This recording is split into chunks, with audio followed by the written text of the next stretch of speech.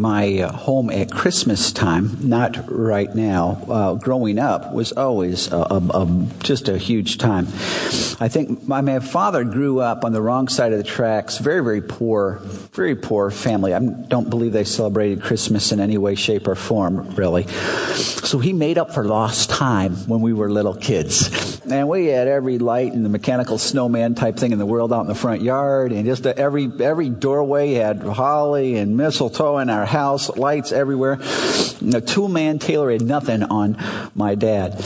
But one of the things that was always blaring, even at Christmas time through our house, was Southern music. You know, my folks are from Tennessee, and this might be one of my aversions to Southern gospel, just Southern music, because I've heard it my whole life. My parents loved Johnny Cash, listen to Johnny Cash all the time. And one of my favorite songs by Johnny Cash was A Boy Named Sue. I love this song. Let me sing. I'm going to sing. No, I'm not singing anything, but let me read some of the verses of this song. Yes, thank you. You're welcome. Let me read some of the verses of this song for you. He says, well, my daddy left home when I was 3, and he didn't leave much to ma and me, just this old guitar and an empty bottle of booze.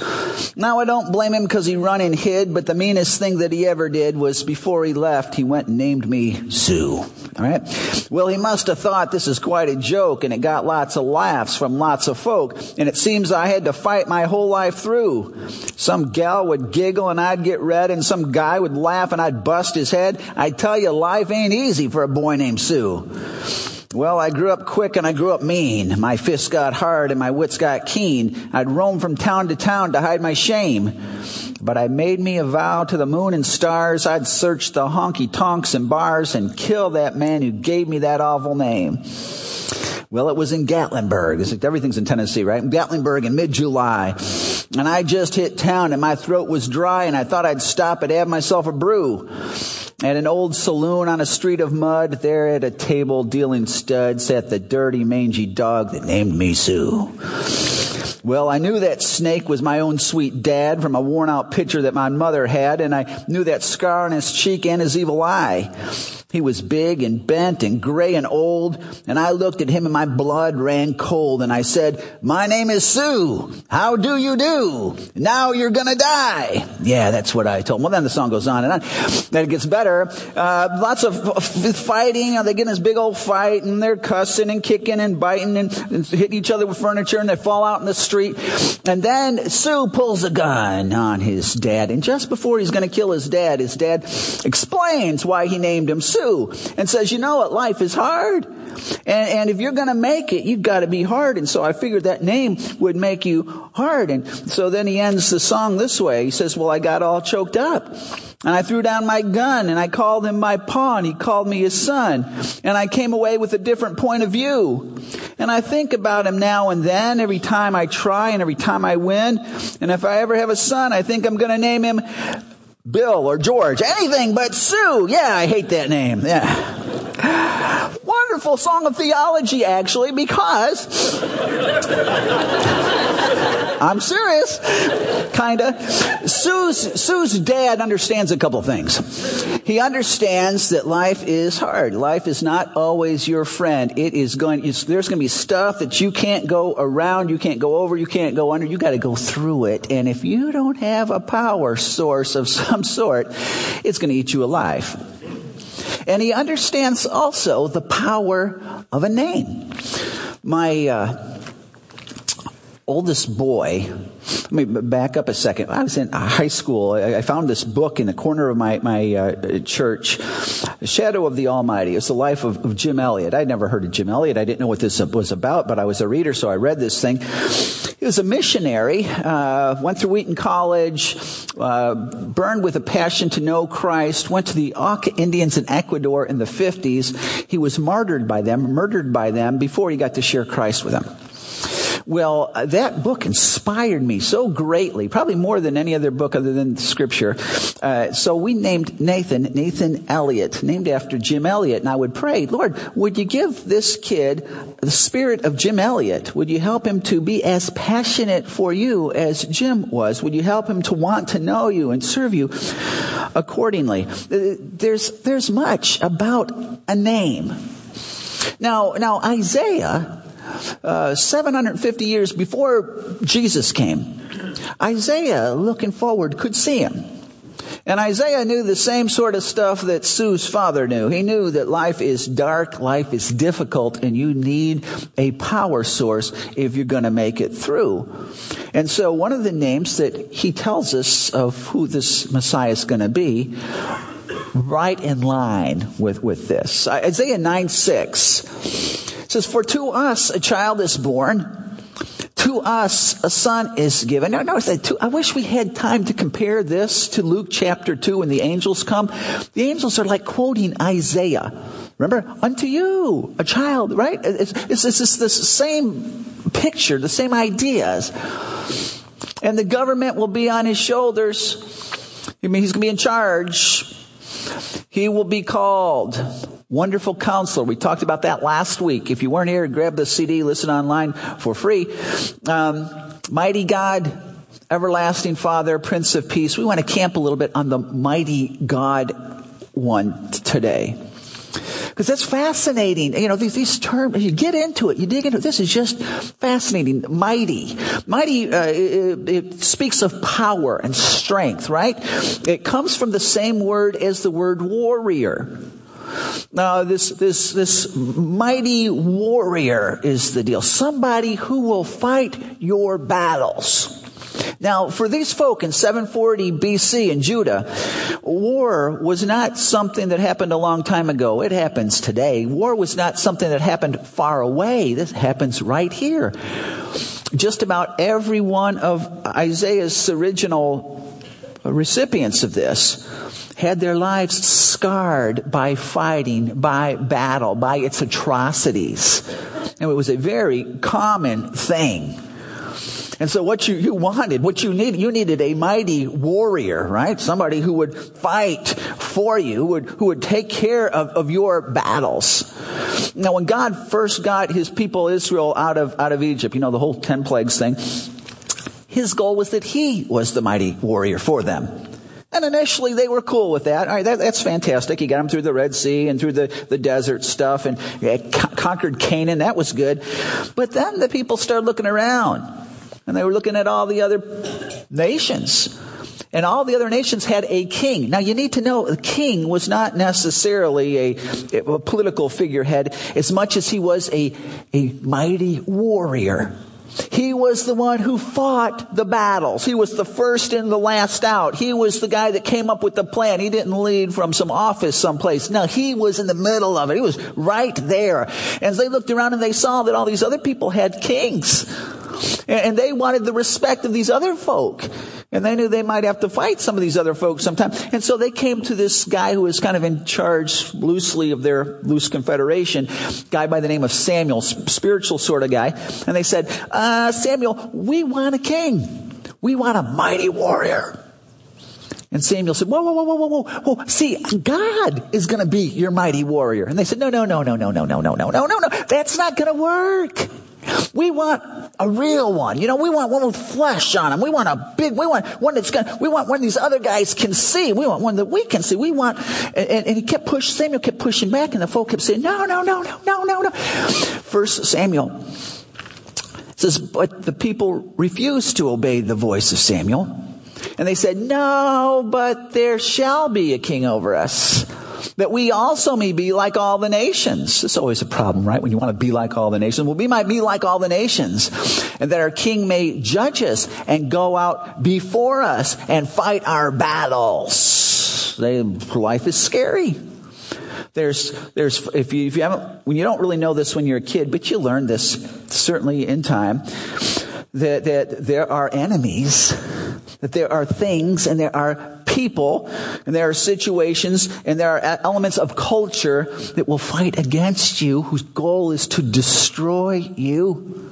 There are accidents, and there are diseases, and there are things that you can't control. It's just scary, and so you want someone to get up in front of you, someone to stand between you and the issues, and someone to fight all of those issues for you. This speaks of security. This is safety. We want someone who's bigger than these things. Someone that's bigger than all of the other nations' warrior. That's who we need. And now, right now, their warrior was Ahaz. He wasn't doing a very good job. See, what had happened is God acquiesced to the people. A tragedy is to get what you want sometimes, isn't it? And sure enough, Samuel's discouraged with this, but the thing displeased Samuel when they had said, "Give us a king to judge us." And Samuel prayed to the Lord, and the Lord said to Samuel, "Obey the voice of the people in all that they say to you. For they have not rejected you, but they have rejected me from being king over them." Next slide. "Now then, obey their voice. Only you shall solemnly warn them and show them the ways of the king who shall reign over them." I'm not sure that the people thought they were rejecting God, but they just did. Whenever you transfer your trust to, whenever you have a mighty warrior, someone you're expecting, something you're trusting in to protect you, that's beyond God, on one level you are rejecting him. He says that, I like this, he says, "Give it to them, but warn them, let them know that these warriors they're selecting, they're never going to be what I could have been. It's going to come back and bite them." We do the same thing. You know, things have never changed. We do the exact same thing.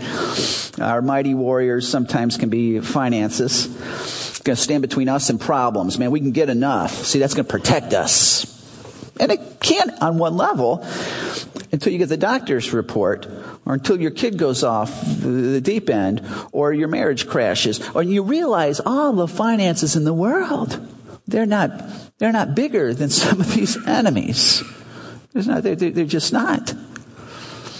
And God's just saying, every mighty warrior you choose in this world, it's got a downside. It's got a downside.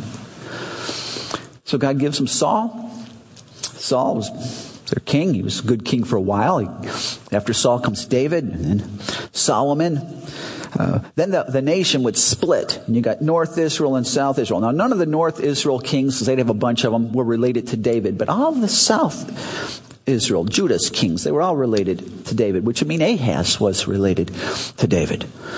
But all of them, David, Jehoshaphat, Hezekiah, Josiah, Joash, they all failed the people at some point. They all did what God would not have done. And Ahaz certainly did. I mean, Ahaz wanted to protect them. Ahaz thought he was a big, strong warrior guy. But the enemy's war machine and the enemy's weaponry and the enemy's skilled warriors and the enemy's tactical skill was just superior to his. So he did the best he could. But the people were, like I said, scarred with war. They'd lost all kinds of things. You know, can imagine the atrocities with war. That's what the people got when they were trusting in Ahaz. It's fascinating. That I would think that right here at this point, if he would have just said his name will be mighty, you know, he's a mighty warrior, I think the people would have been happy. See, the whole Old Testament was really a hero era. You know, you got David and his mighty men. You got David's taking on Goliath, and you got Samson, and you got Deborah, and you got these exploits of these people. It was really a might makes right era in the Old Testament. And there's no International Justice League and worldwide human rights advocacy groups. No. People who had the power were the people who controlled your life. This is might makes right. You know what? In that era, it's really nice to have some might, right? And you want a mighty warrior to be before you, to fight, to protect you. That's what you needed. And again, I think at this point, if Isaiah would have just left it at that, he's going to be your mighty warrior, people would have been happy. But so he tacks on another word. He's your mighty warrior who is God. Now, this is complicating things for a Jewish person. It's not that this is hard to translate. It's not. Some folk have tried to say that, oh, that's not really God, blah, blah. You really have to play language gymnastics to get there. It's just very clear what Isaiah is referring to. This is God. But a Jewish person, wait a minute, this is going to be for to us a child, a son. This is going to be a baby born, and it's going to be God. Now, we like the mighty warrior. This is why the Jewish folk were expecting the Messiah to be a mighty warrior, because it said he was going to be. But God, they struggled with this. Well, fast forward 700 years, and Ahaz's granddaughter finds herself pregnant. She's a virgin, though. Her name is Mary. And this promise is fulfilled. It's a wonderful counselor, mighty God. It's right here. But you need to know this baby being born, this was the official beginning of Jesus, but it really wasn't the official beginning of the second person of the Trinity. Jesus, not with that name, but existed from eternity past. John 17, this is a fascinating text. Jesus' last prayer before he's going to the cross, right? He says, Father, glorify me in your own presence with the glory that I had with you before the world existed. Hey, Jesus knew that he didn't start with Mary. This is before the world existed. John chapter 1 kind of goes over this as well. It says, in the beginning was the Word. John's going to call Jesus the Word here. And the Word was with God, and the Word was God. He was in the beginning with God. Check this out. He takes it another step.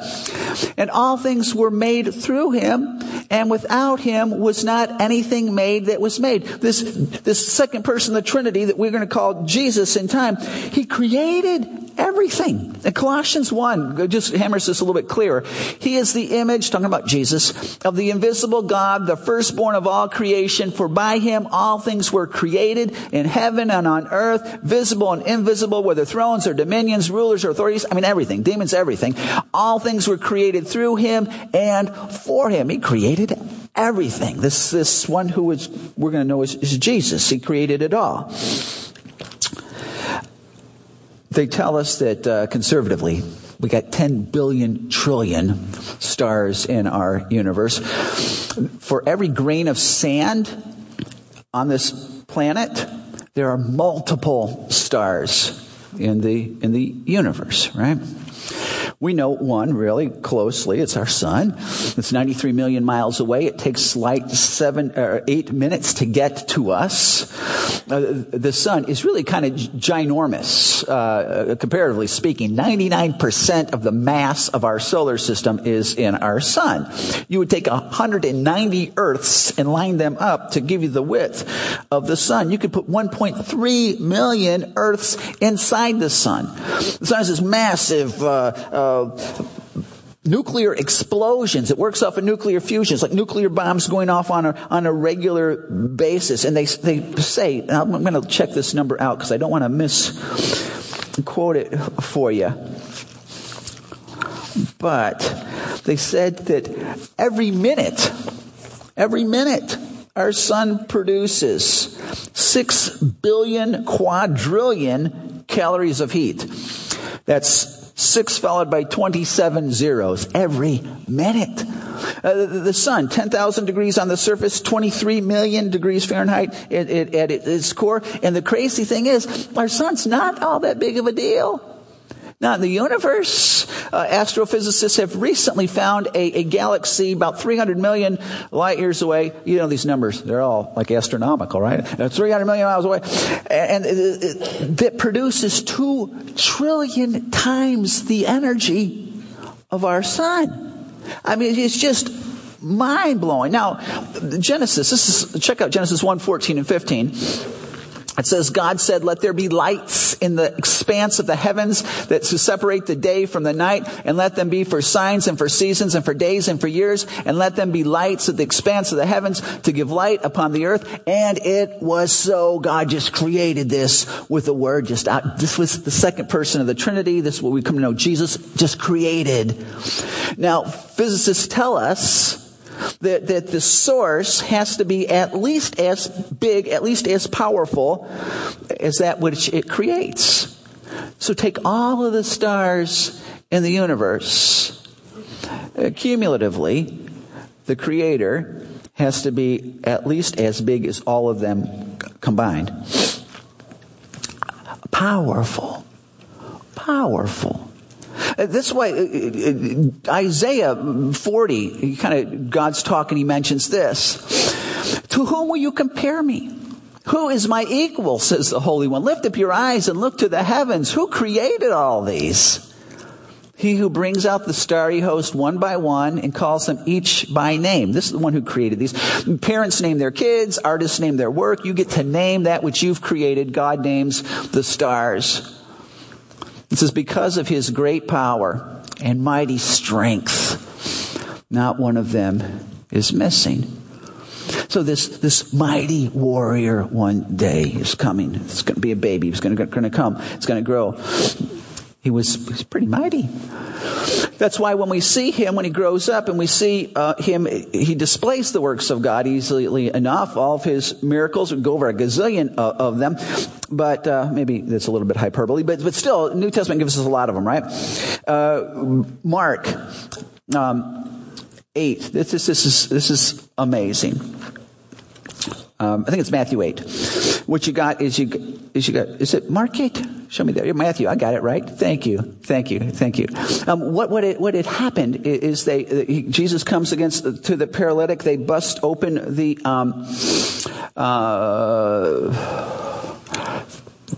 get my story straight. Just Googled. He's in the boat in the storm. You know the story. You grew up in church. And it's the boat. And so Jesus, they wake him up. Lord, we're going to drown. And Jesus screams at the wind and the waves, peace, be still. And according to the terminology there, it's not like the thing started to die down. It goes from hyper violent to immediately peace. And so what happens? The people marvel. What sort of man is this? That even the winds and the sea obey him. Of course, he created it. He's their warrior. He's their mighty warrior. He's supposed to stand between them and these things that will hurt him. Of course. This is a Mark passage because he does, and so on for miracles, but he also forgives sins. And this is amazing. In Mark chapter 2, just listen to this. It says, they came to him, bringing to him a paralytic carried by 4 men. And when they could not get near him because of the crowd, they removed the roof from him. And when they made an opening, they let down the bed on which the paralytic lay. And when Jesus saw their faith, he said to the paralytic, son, your sins are forgiven. Now, some of the scribes who were sitting there questioning in their hearts, why does this man speak like this? He is blaspheming. Who can forgive sins but God alone? And immediately Jesus, perceiving in his spirit that they thus questioned within themselves, said to them, why do you question these things in your hearts? Which is easier to say to the paralytic, your sins are forgiven, or to say, rise, take up your bed and walk? Obviously, it's easier to say your sins are forgiven because you're never going to really know that anyway. But to say, rise up and walk, immediately you're going to be proved a huckster or someone who knows what they're doing. It says, but that you might know that the Son of Man has authority or power on earth to forgive sins, he said to the paralytic, I say to you, rise, pick up your bed, and go home. And he rose and immediately picked up his bed and went out before them all, so that they were all amazed and glorified God, saying, we never saw anything like this. I don't think that their amazement is primarily on the healing this paralytic. For this culture, bigger issue, bigger than the healing, would have been the ability to forgive sins. Oh man, this was what it was all about. All of culture was rotating around this. All the things you did not do to try to get your sins forgiven. And Jesus can just come out and say, your sins are forgiven. And then he can prove that he can do that he's got the power to do that. I mean, it's just a mind-boggling sort of deal with Jesus. Jesus could do the miracles. He could do the things of God that only Almighty God could do. He could forgive sins. Only Almighty God forgives sins. Everyone knew that. He also taught with power. He taught with authority. When I was getting my writing my dissertation, before I started writing this thing, that's a big old book you have to write to finish your degree. My number one reader, I remember he sat down with me, and he just was in my face saying, "You just better keep this in mind as you write this thing. You are not an authority." You understand what I'm saying? You are not an authority. I don't care what your opinion is. I don't care what your thoughts are on a subject. I don't care what your ideas are. You are not an authority. What I want to know is if you know what the authorities, which you're not, by the way, that you understand what they think and that you're able to pull their thoughts together because you are not an authority. So my whole dissertation is nothing but footnoting people and stuff. Well, this is what the rabbis did. They would quote Rabbi so-and-so and Rabbi so-and-so and Rabbi so-and-so and then connect the dots and say, therefore. They were always quoting the authorities because they were not the authority. Jesus comes on the scene, right? Matthew, Sermon on the Mount. And he says, you've heard it said, you shall not commit adultery. And they're going, yeah, God said that one. He says, but I tell you. Who are you? You tell us. Who are you? He went again. You've heard it said that you should write a certificate of divorce for whoever you want to divorce. You want to divorce your spouse. And they said, yeah, that came from Moses. But I tell you. Who are you? No one contradicts Moses or God unless you're God. Yeah, that's right.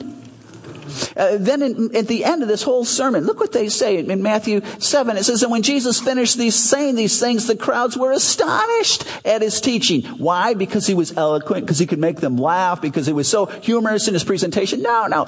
Because he was teaching them as one who had power or authority, not as their scribes. He wasn't quoting Rabbi so-and-so or so, quoting himself as the authority, which would have been right, I guess, if he was God, right?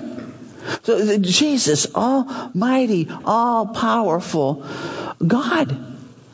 What an amazing thing. Now, when you understand that the Messiah came to be your almighty warrior God, to stand between us and whatever would seek to hurt us, to protect. What does that do? What does that look like in life? Several pictures in the scripture, but Daniel chapter 3. Meshach, Shadrach, and Abednego one day hanging out in their home, Jerusalem, and Nebuchadnezzar conquers Jerusalem, takes them captive into Babylon. All right? Man. Then Nebuchadnezzar, what he does is he erects this statue, this gold statue. And he requires that his entire empire bow down to it. We're going to have a national holiday, and the alarms are going to go off. And when they do, I want everyone to bow down. Nebuchadnezzar really didn't care about religion. That wasn't the issue. It was political. It was like pledge allegiance to the flag thing. He wanted to make sure that everybody in his empire had no greater loyalties than himself or Babylon. And so when you would bow down basically to this statue of gold, which is representing Nebuchadnezzar, Babylon, you were saying, nothing is more important. My life is not more important than you. You alone are to be worshipped and praised. Well, Meshach, Shadrach, and Abednego have an issue with this, right? Because they're Jewish, because Scripture's real clear. You worship God and God alone, and because they love their God. And so they're not, this is a tough one. And so the day comes and the alarms go off, and Meshach, Shadrach, and Abednego do not bow down. And someone turns them in. And they go and stand. They get called into the office. You've been called into the office. Your boss, they get called into the office. Nebuchadnezzar calls them in. They're like Nebuchadnezzar's wise men. They're magi. They're pretty far up the ladder, actually. But Nebuchadnezzar says, okay, guys, tell you what we're going to do. So I'm going to give you another chance. See, I'm going to give you another chance. And then this is what he says. He says, and if you don't worship, you shall immediately be cast into a burning, fiery furnace. And who is the God who will deliver you out of my hands? Now, that last question is a rhetorical question. I don't think Nebuchadnezzar was expecting any kind of an answer. However, Meshach, Shadrach, and Abednego are saying, well, since you asked, and verse 17, they answered and said to the king, the 16 and 17, O Nebuchadnezzar, we have no need to answer you in this matter. If this be so, our God whom we serve is able to deliver us from the burning fiery furnace. And he will deliver us out of your hand, O king. When you understand the power of God, that causes you to live your life based in faith, not fear. Now, that's not to say that there aren't things that scare us sometimes, that cause us a little bit of anxiety, but we will never act on our fears. We act on our faith. And so these guys, you need to know, John Ortberg reminds us that these guys did not have a plastic, silver platter kind of life. Everything was handed to them, and they just had it so cushy. These guys, remember, they're in Jerusalem, and probably they're hearing the rumors that Nebuchadnezzar's going to come. You got to know that they probably prayed, oh God, please keep Nebuchadnezzar from coming. Well, it didn't work. Nebuchadnezzar came. And then he besieged the whole city. And so they're probably praying, oh God, please don't let Nebuchadnezzar break down the doors and come in here, because that's going to be a bad deal. Please protect us. Don't let Nebuchadnezzar in. Nebuchadnezzar gets in. And then when they're picking people who they're going to send to Babylon, they're probably wanting to stay with their family, I'm guessing. Please, God, don't let them choose me. Please don't let them choose me. Guess who was chosen? They go off to Babylon. They're in Babylon, and they hear this edict. Golden statue, bow down, fiery furnace. They got to be praying, oh God, please help me to not get caught. Guess what? They're caught. They knew disappointment. This is huge for me, because they knew God's power, and they knew that how it might work into their life situations did not diminish it in any way, shape, or form. Just because it wasn't used the way they thought it should be used didn't diminish God's power in any way, shape, or form. And so they look at the king and they say, we can't do that. Sorry, that's not going to happen. My God, he is able. You want to know what God is able? I'm telling you, we know our God is able. Your furnace, the stars, your furnace, nothing. Piece of cake. Sorry, that's just what you're pretty cool, Nebuchadnezzar, but it's just compared to God. No, sorry, it's not going to work. And then in verse 18, they say probably the greatest declaration of commitment in all of Scripture. But even if he does not, we want you to know, Your Majesty, they're not disrespectful, that we will not serve your gods or worship the image of gold that you have set up. Our God's able. Question. He can deliver us. And we think he will. But even if he does not, and this furnace of yours is going to be our entryway into heaven. You just need to know. We're not. You probably know Christians who are really into verses 16 and 17, right? They got a strong 16 and 17 theology. My God can deliver. My God will deliver. I'm just going to trust him to deliver. My God can deliver. But they don't have a lot of room for verse 18 in their theology. But even if he does not, no, that one's not even in there. That's not in there. We play the if-then game with God, don't we? If you just get me out of this mess, please get me out. If you just get me out of this mess, then I will live for you. I'm not going to really live for you unless you get me out of this. And if you heal me, then I'm going to go be a missionary. And if you bring my kid home or get him straightened out, then I'll do everything. And if in fact you help me out financially, God, then I promise you, I'm going to tithe. I'll give 11%. I'll be good. If you then I please, God.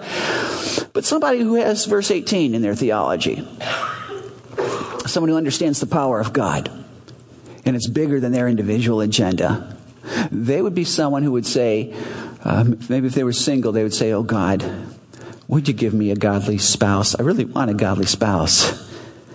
But even if you do not, you need to know I'm not going to bow down to the world's gods of illicit relationships. It's just not going to happen. Or maybe, God, would you fix the spouse I got? I mean, he or she and all the issues and the this and that, and I could be so much better if they just were. So God, would you please just fix them? But even if you do not, you need to know, Lord, I'm going to be as faithful with my vows that I made before you I could ever possibly be. God, I'm in this mess financially, and I don't know how I got, but I'm here. Could you just help me out?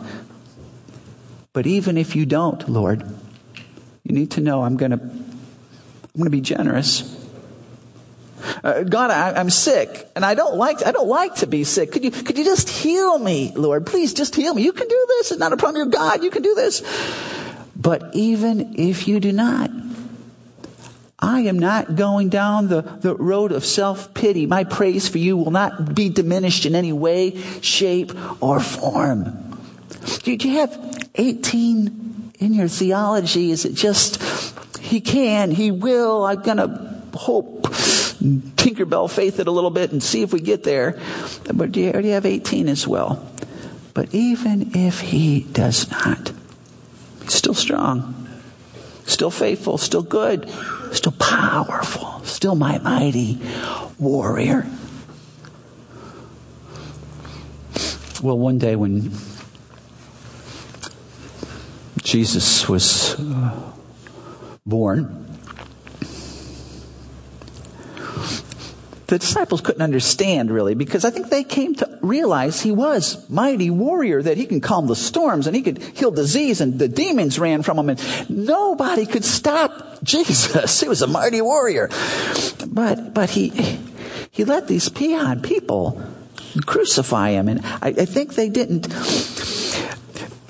He was here to fight their battles, but they didn't understand who their enemy was.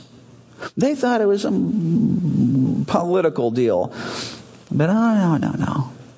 Hell, their sin was their enemy. And so he went to the cross between them and hell, between us and hell, fighting our battle as our mighty warrior. He rose triumphant.